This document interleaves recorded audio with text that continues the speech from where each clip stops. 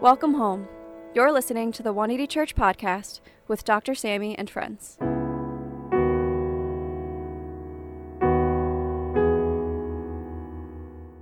Dr. Sammy D. Kim is a Harvard-trained ethicist and co-founder of 180 Church NYC. He is a Yale Hastings Scholar at the Yale Interdisciplinary Center for Bioethics and the Hastings Center, where he explores the inequities surrounding health, immigration, and social policies, along with professional burnout. He is also a regular contributor to Christianity Today.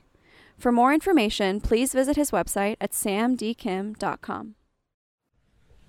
Welcome all those live in the present and presently in the theater, and those watching in different parts of the country and the world on live stream on YouTube. Welcome. Just going to give you a moment to practice, before we practice the rule of life, a moment to center yourself, to slow down, and then exhale and inhale the presence of God, while exhaling just all the worries that you might have at this moment.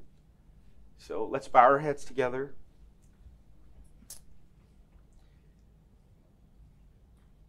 And exhale.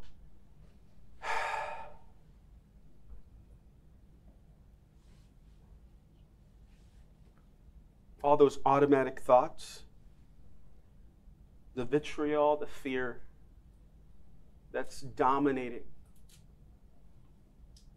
our current landscape of our world right now. And inhale the presence, the transcending peace of God when we supplicate our fears and anxieties to Him.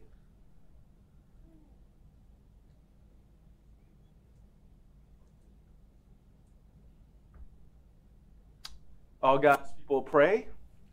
Amen. Let's put this picture up here as we move back into our series in the fruit of the Spirit. Some people have called my son and I twins.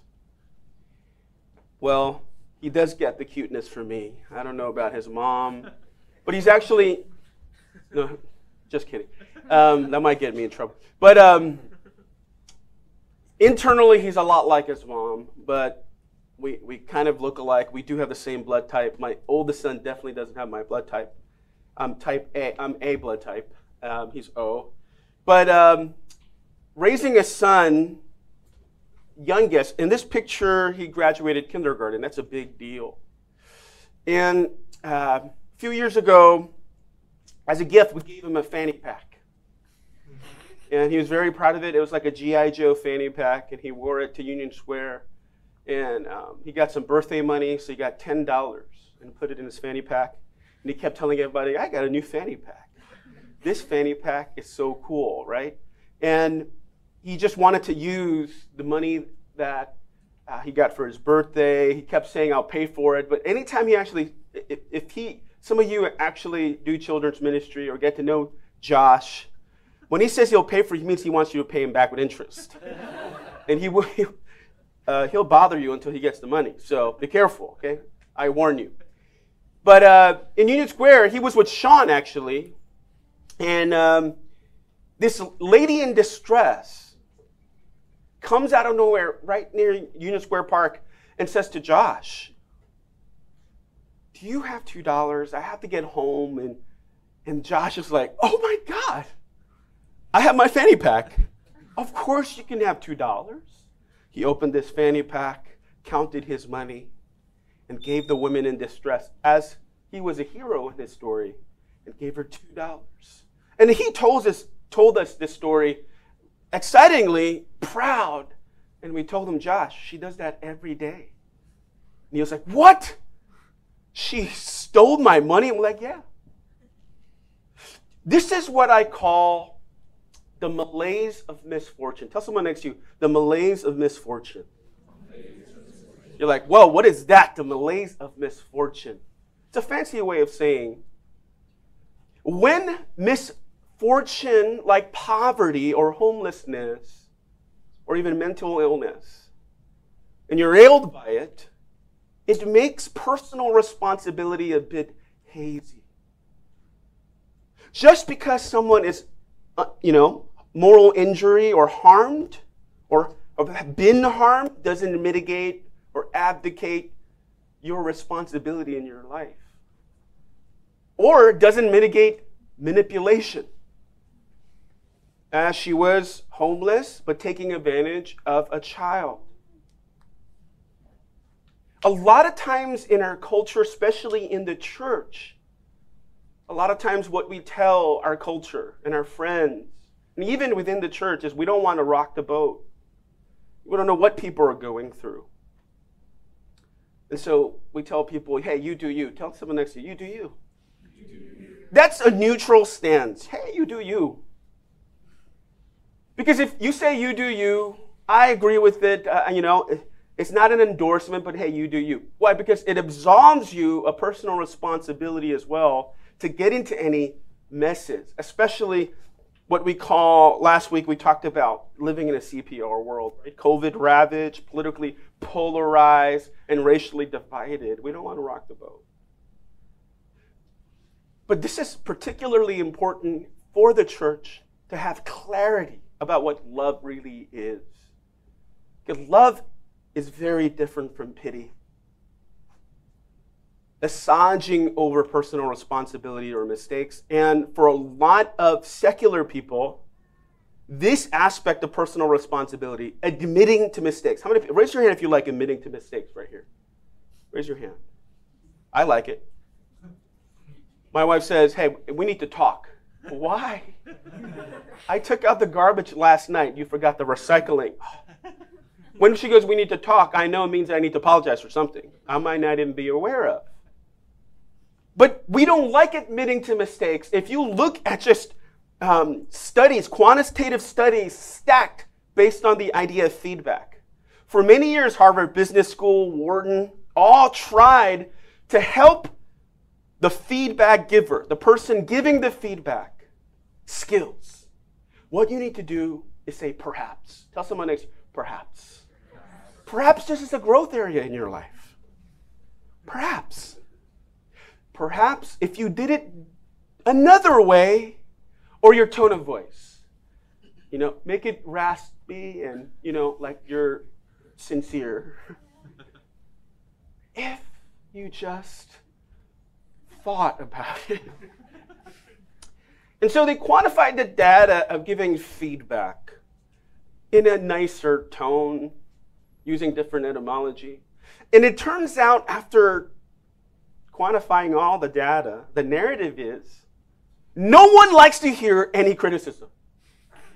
Doesn't matter how you give it. You could give it wrapped in chocolate, and I really like chocolate. But if you say, hey, but, well, what's the but about? What's the but about? If you collectively accumulate the feedback our culture, our world receives, it's equivalent to 80,000 ears every day. Grades, quarterly reports. If you add all that up, it's like thousands and thousands of years. We should be wiser. Is the culture getting wiser? No. And so what ends up happening is we think that loving people is just letting them be themselves, or the culture be themselves, or our friends be themselves. But that doesn't bring change. If you look at the word pity in the Webster Dictionary, if you look at the etymology section, it comes the word piety, or the word pious. Pious is a what? Duty. Faithful duty based on obligation. Pity is transactional. Love is transformative.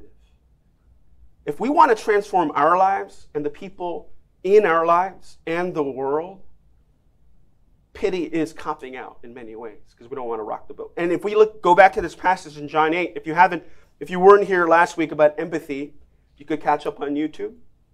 But we're going to today discuss the very critical difference between pity and love. Because if the Spirit of God in this series, the Fruit of the Spirit series, is forming love in us, then you have to have a very clear clarity about what God is forming in you.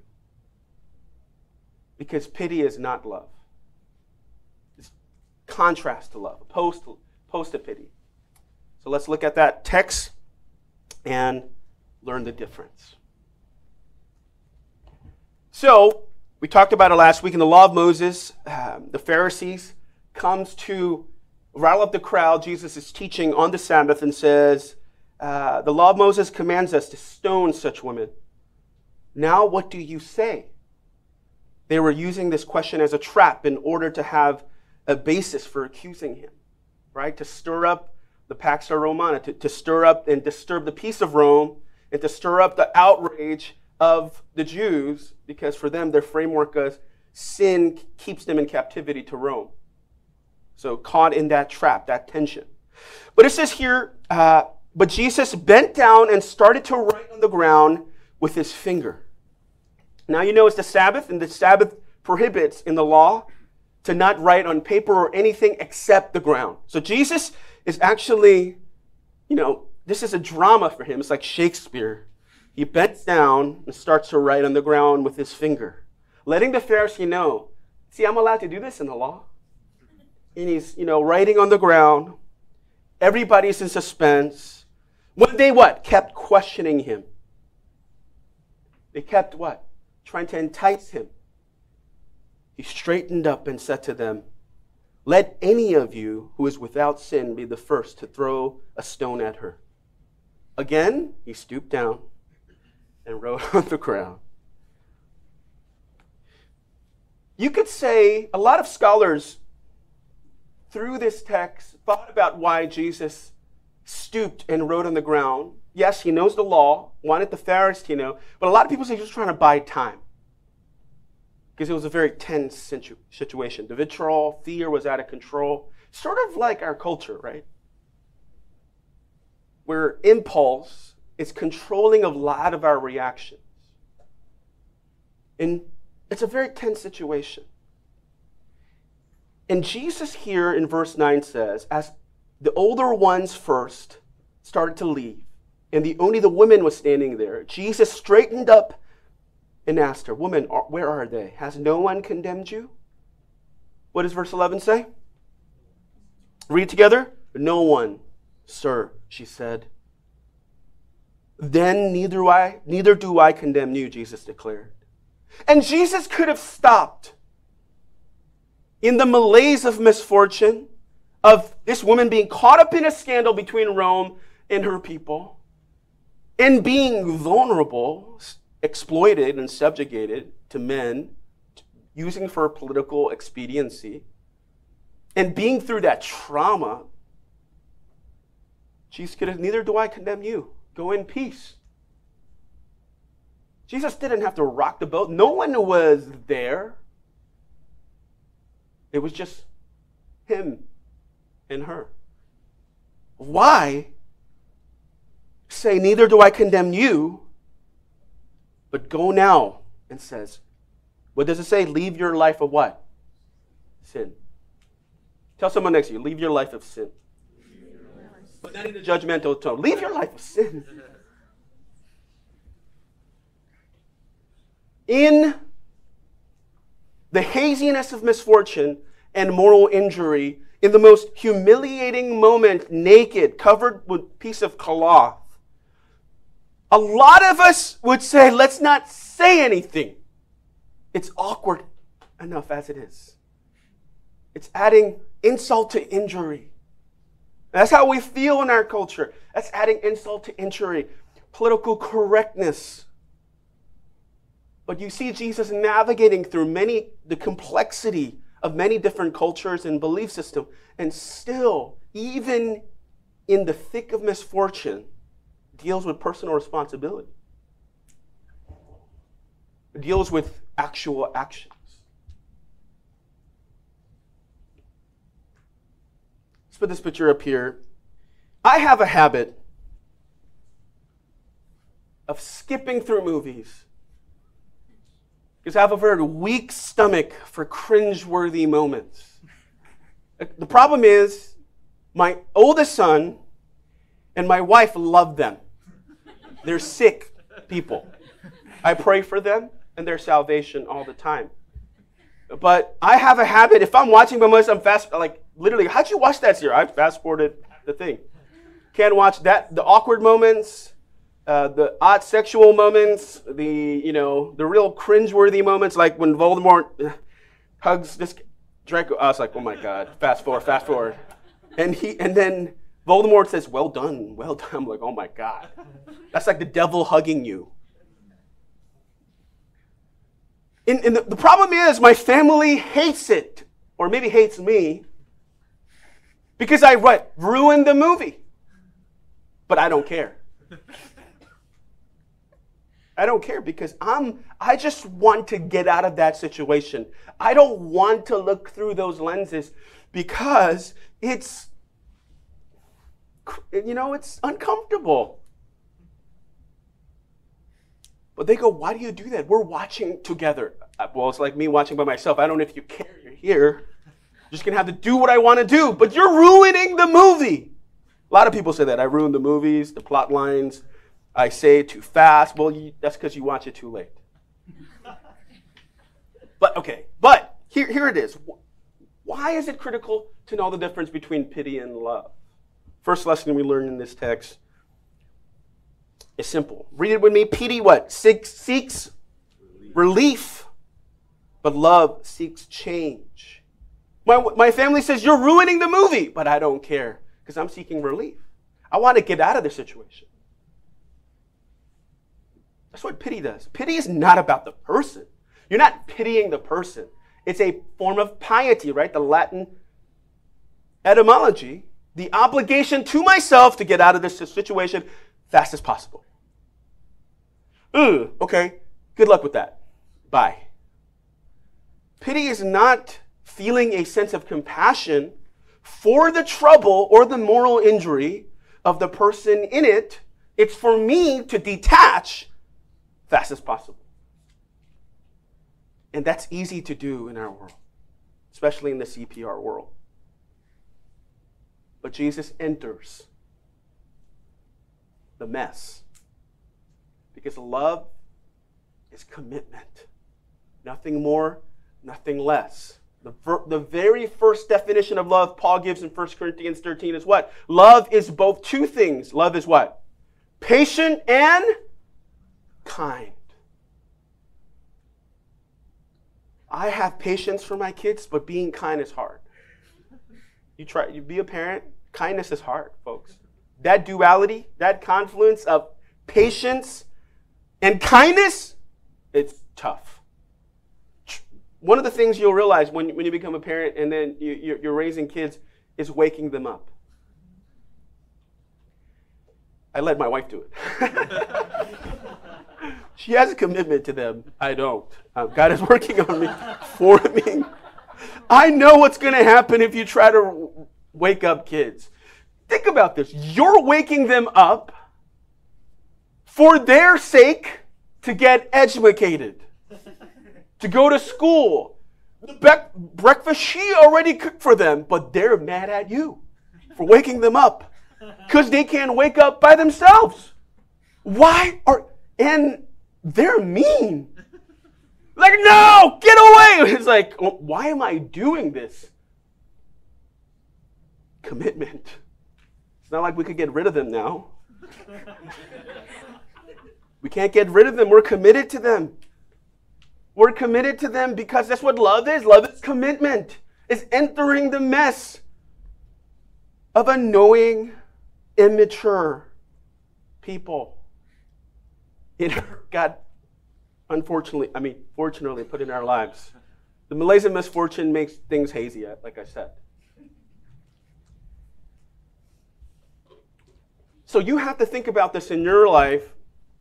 Are you seeking relief because Jesus had the audacity to want change, want better for her? C.S. Lewis says that love is your commitment to the greatest good of another. Not like, I don't want to deal with your mess. I'm not going to judge you, but I'm not going to help you either. Jesus believes for more for her. That's love. And a lot of times, that's why our gospel witness for believers in our church, sometimes we just say, hey, you do you. But we forget that's not what love is. Love is commitment to the greatest good, which is the gospel is the greatest good. Letting Jesus come into people's lives, faith come in. It's cowardly. And we do it. Because like Richard Foster said, the greatest need for this world is not smarter people. We have plenty of smarter people. We need deeper people. Tell someone next to you, deeper people. Not so things run hollow and shallow, but we need the Spirit to form in us people that actually are committed to the greatest good of someone else. And yes, it's messy. Jesus coming as the incarnate Lord in a human body was messy, in a manger, full of manure. That's really what it means to love, to enter in the mess of people's lives. And that takes process. And that's difficult. So I pray the Spirit will show you if you're seeking relief or actually seeking change. Because love requires change. Let's move down. So we said in the malaise of misfortune, things get hazy. And we don't want to rock the boat and add insult to injury. But here Jesus declared, go. I don't condemn you, Jesus said. Then neither do I condemn you, Jesus declared. But go now.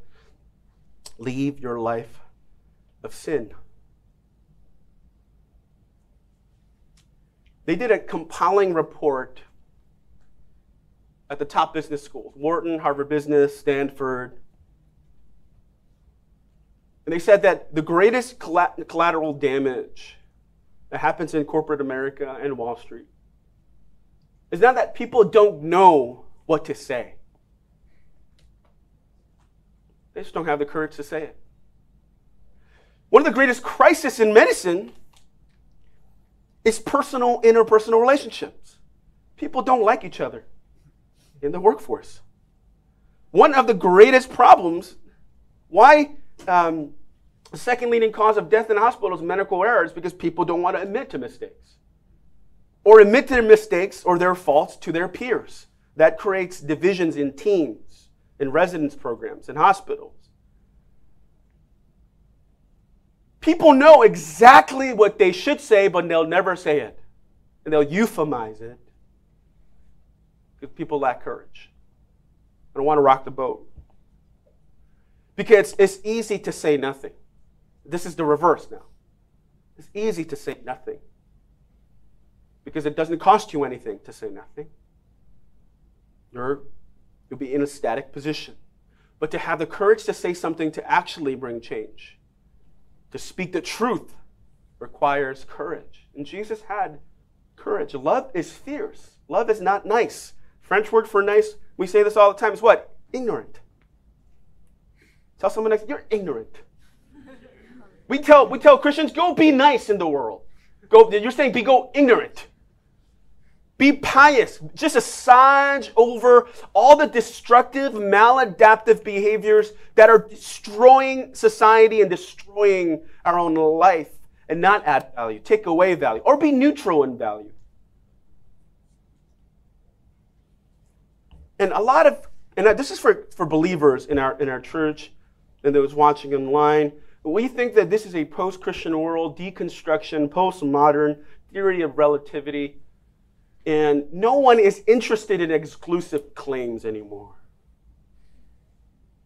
How do we even tackle that?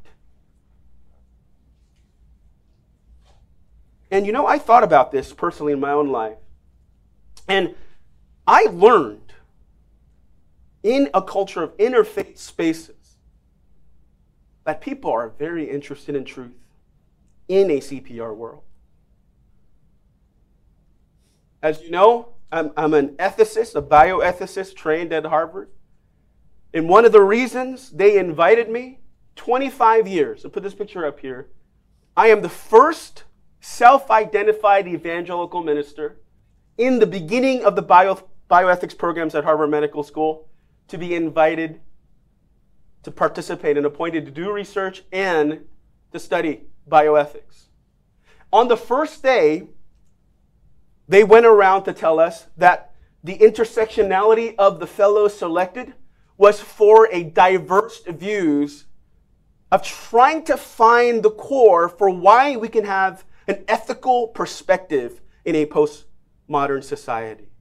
What is our foundation for morality? What is our foundations for social justice? What is our foundation for even the idea of equity? Why should it be fair? Or why should you have skin in the game? Why can't it just be Darwinian? The strongest survive and oppress. He said, Sam, we invited you because we saw your work with DACA, the Dreamers, and social justice work.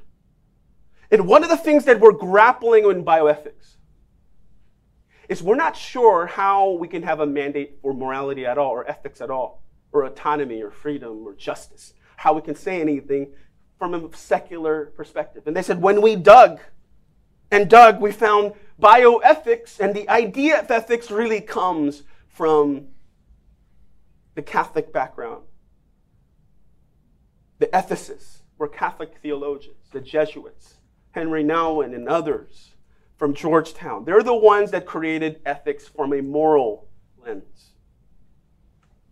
They said, we're very interested in your perspective on this because we're grappling in a vacuum. If there is no foundation for morality, how can we have this? I was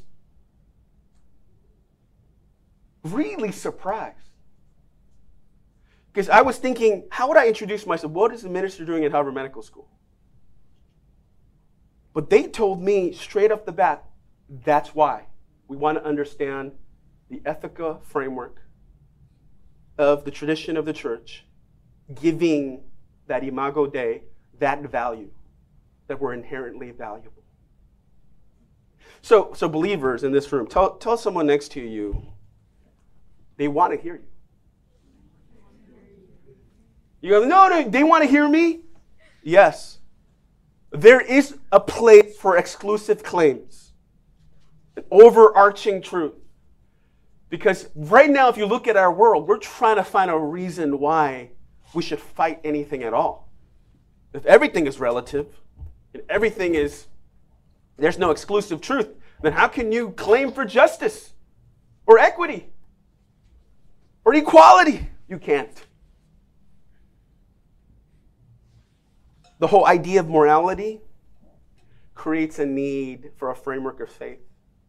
And right now in medicine particularly, there is a revival of spirituality and transcendence and seeking because of that reason.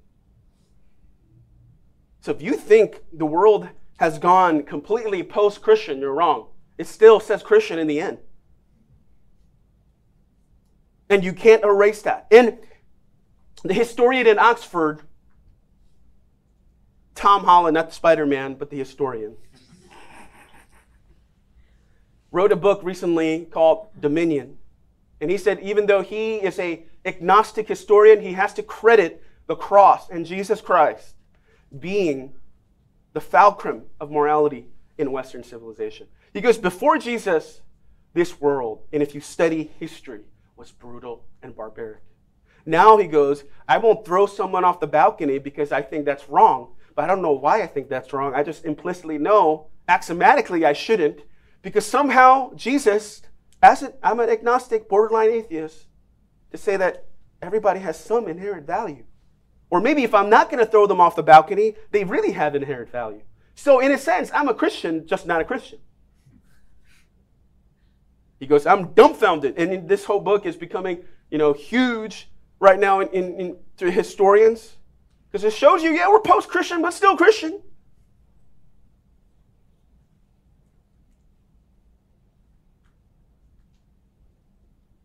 So I'll pray right now. Second truth, why pity is different from love. Why it's important to know the difference in this particular moment in history is this. Pity is what? But love requires courage. And I think right now in the church we lack courage. Because we have this assumption that we're so post-Christian, so relative. No one is interested in faith conversations. That's wrong. Billy Graham Center, Wheaton College says 86% of secular people are interested in conversation of faith, but only 40% do it. It means 46% of people are not doing it. What would happen if the Holy Spirit, you, through the power of the Holy Spirit, had faith conversations? Because people are looking for the foundation of justice, morality, of equity, of equality. We have it. We're the ones that started it. And for the seeker. There's something about what Jesus says. Go now and leave your life of sin. And why he uses that word sin particularly. And one of the greatest offensive things about the gospel is that Jesus says you need to take personal responsibility for the faults and the harm that you have committed in your life. And that's never going to be a sans over. And that doesn't feel good. But there's no reason for the church, if you're a seeker, if that cannot be reconciled. And you're like, well, I don't believe in the Bible and I don't really believe in Jesus. Oh, we don't even need the Bible, special revelation. We're just talking about your own moral values, because you do have them. Because how many people here judge people? I judge. C.S. Lewis talks about the law of human nature, the law of morality, right? Meaning everybody has a metric for judging people. I judge people all the time. And I use the word should, like Lewis says in Mere Christianity. You shouldn't do that. You should do this. I tell my sons all the time, you shouldn't do that. You should give me the first bite. It's about equality. Yours is mine and mine is mine. But we have these shoulds, right? I mean, so if you break your should like lying, we go, well, it's relative. Well, if you don't like someone lying to you and you lie to others, then you're guilty. And the thing is, in a post-Christian world, so many people are struggling with personal guilt and agony of the things they're ashamed of, thoughts, behaviors. And let me tell you, the church has no meaning if Jesus doesn't hold us and resolve sin. And the whole point is you can't save yourself. Jesus redeems this woman of her sin, the judgment of her sin, but Jesus also empowers her to leave her life of sin and shows her a better way. So in the malaise of misfortune, that's going to be the hard part. How am I going to reconcile my own falling short of my own values? Not even what the Bible says, but what I believe I don't do. The incongruence of my own morality of my own life. How am I going to reconcile that? How am I going to change that? How am I going to love anyone if I can't even uphold my own moral framework? Practically applicable in my own life. And that is where Jesus comes in. You can't be the hero of your own journey. That's the offensive part. There's no self-help. There's no book. There's no pill that can save you from that. The Bible and the gospel says only Jesus can save you and lead you from that. Here's something I found fascinating.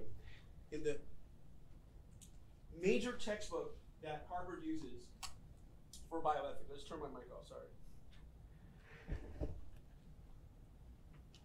And I underlined it because I was dumbfounded reading in the summer. And it says that the primary difference is that the common morality has authority in all communities, whereas particular moralities are authoritative only for specific groups. Second, we accept moral pluralism in a particular moralities, as discussed later in this chapter, but we reject moral pluralism or relativism in the common morality. Now, Harvard just posited that there's an exclusive claim because the title of this book is called Bioethics. You can't have bio and ethics together without morality, without autonomy, without freedom, without equity. There's no way you can have it. So the whole takeaway from this for the believer is we really need to grapple with our own assumptions about how the world is operating and the need for the gospel, because Jesus here in this text shows us we need to enter the mess. And love requires sacrifice and commitment. And if we keep moving away from personal responsibility of mission, then we're going to become shallow, not formed by the love, the agape love of God. How could Jesus die on the cross for the world and us simply do nothing? When Jesus said the Great Commission is to go and tell, make disciples of all nations, there's an incongruence there, isn't there? And for the believer, for the seeker, Jesus shows us that he has mercy and love for all of us who've fallen short. He won't humiliate us or shame us, but restore us. And that's the story we find ourselves in this text. And I think it's beautiful. The perfect balance of grace and truth found in Jesus Christ. The only hope in this world. And for the seeker, no one is saying, hey, you need to give your life to Jesus right now. Anybody here said to someone on your first date, I love you? Well, I did. But we knew each other for 4 years. So that gives me an excuse. But if someone says in your first date, hey, let's get married, there's mentally ill person there. Or they're struggling with something. No one is saying in our church ever, you come to service for the first time or 2 times, I'm ready to accept Christ. I've seen this happen, and it flips the other way. I don't believe in God anymore, 2 weeks later. No one is saying you need to make a commitment, an irrational commitment to say, okay, I'm going to be a Christian. No, we're saying that sometimes, even if you're not a Christian, like Lewis says in Mere Christianity, you might be more Christian than you think. Don't make a rash decision. No. If you're going to get married, there's all these stages, right? Like, first date, second date, first kiss, whatever that is. And, proposal, marriage ceremony, that's all of that. And so it's a process, and that's okay. Just like in a month, we're going to have a baptism ceremony. Let's give God a clap offering for that. And forever, if you're coming to our church and you haven't been baptized, you want to make a public declaration, tell your small group facilitator that you want to be baptized, and we're going to have a lunch and talk about that for the fall baptism. Our youngest son will get baptized this year. And he has the funniest story that he's going to tell about what happened at school, about him sharing his faith. And it's hilarious. But I'm not going to, that's like a little teaser for the baptism. So please tell your facilitator you want it. But I really feel in my spirit that God is calling us, like Jesus, to step out, enter people's messes, doubts and fears, and let love win. Not this false notion of love, but true love, agape love, that commits to the greatest good of others. Amen? Let's stand and pray together.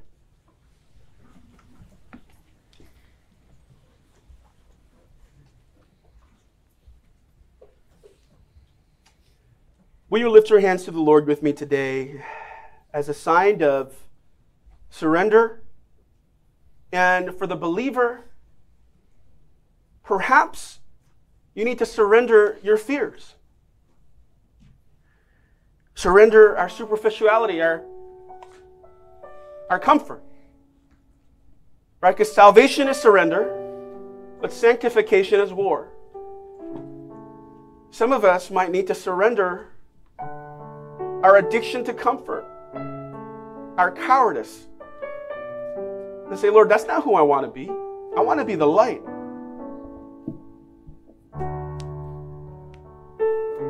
I want your power to shine through me. I don't want to just be an example. I want to tell people about the greatest example in you. Because Jesus did not show mercy simply in silence. He spoke. And Paul tells us in Romans that how could anyone hear the gospel if someone doesn't go?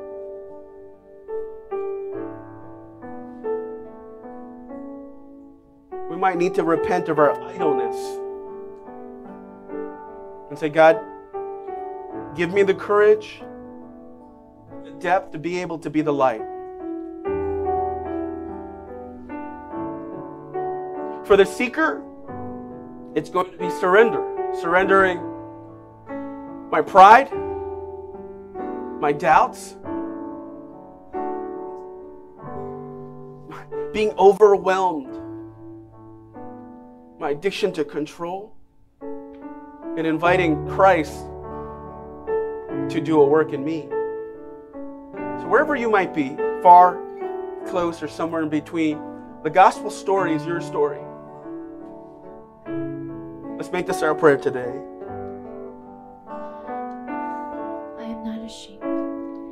I am not ashamed of the name of all names. For it has the power It has the power to heal and to save. to heal and to save. Strength for the weary, Strength for the weary. and peace to the troublesome. Peace to the troubled soul. Peace to the troubled soul. It's the name. It's the name of Jesus. It's the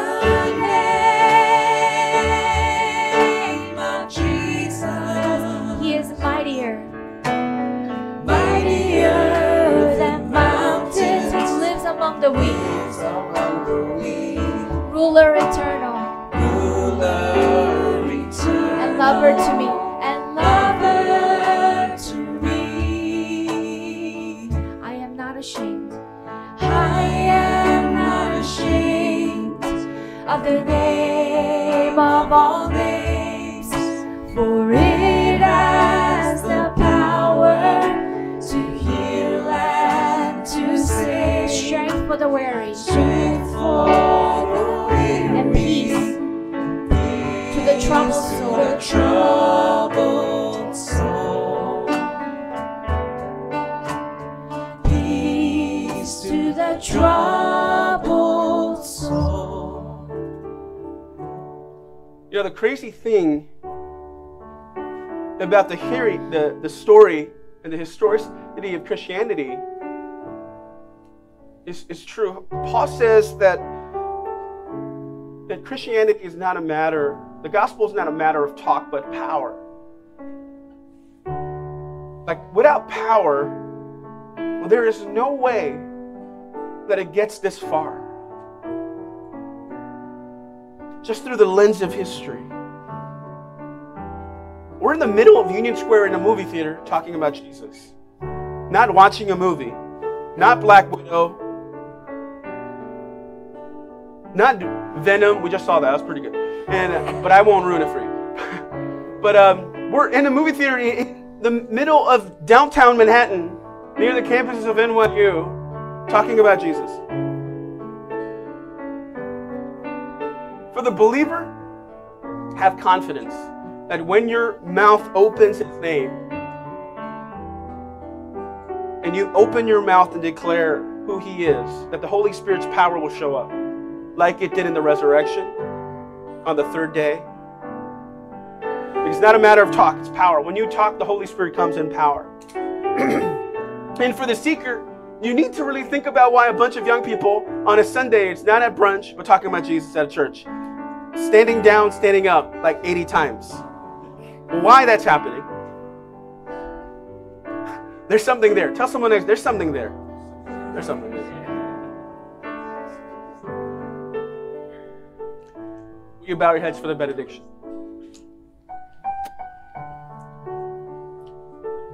May the grace of the Lord Jesus Christ and the love of God and the fellowship of the Holy Spirit be with you now and forevermore. All God's people say, amen. God bless you. Go in peace.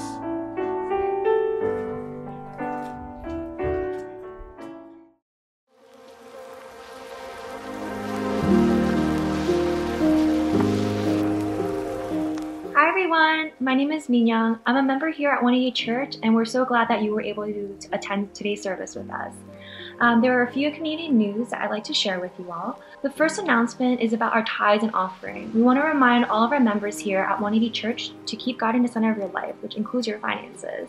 You guys can do so through the online payment methods shown on the screen. You can give through Venmo at Church 180, Zelle and Chase QuickPay at offering at 180church.tv, or if PayPal is your preferred method of giving, you can head over to our website at 180church.tv, where there is a link to donate through PayPal. Our next announcement is about our prayer text hotline at 180 Church, which is available on text at 5397-PRAYER and also via email at prayer@180church.tv. This is a resource for everybody, and especially during this difficult time where we need some prayer and support, there is a prayer team that's ready to help you and to pray for all the requests that you may have. If your prayers have been answered, you can also share them on the text hotline and we can celebrate the good news together. Next up is about small groups at 180 Church. These are smaller pockets of our community that meet on a weekly basis where we can dive a little bit deeper into the Word and share how the message from that Sunday spoke to us. We have a few different groups that are all meeting virtually now, and if you're not currently connected with a group, you can reach out to Pastor Billy at the email shown on the screen and he can get you plugged into a group for you. On the topic of community, we also have a number of different social media handles and channels where you can follow us, like us, and love us during the week. We have a Tumblr page at 180BRG where we post a chapter of the Bible a day so you can read through the Bible with us. We also have a Facebook page at 180 Church. Dr. Sammy, our head pastor here at 180 Church, has a Twitter handle at Dr. Sammy Kim. We also have a YouTube channel at 180 Church NYC, where I'm sure most of you guys are watching us right now.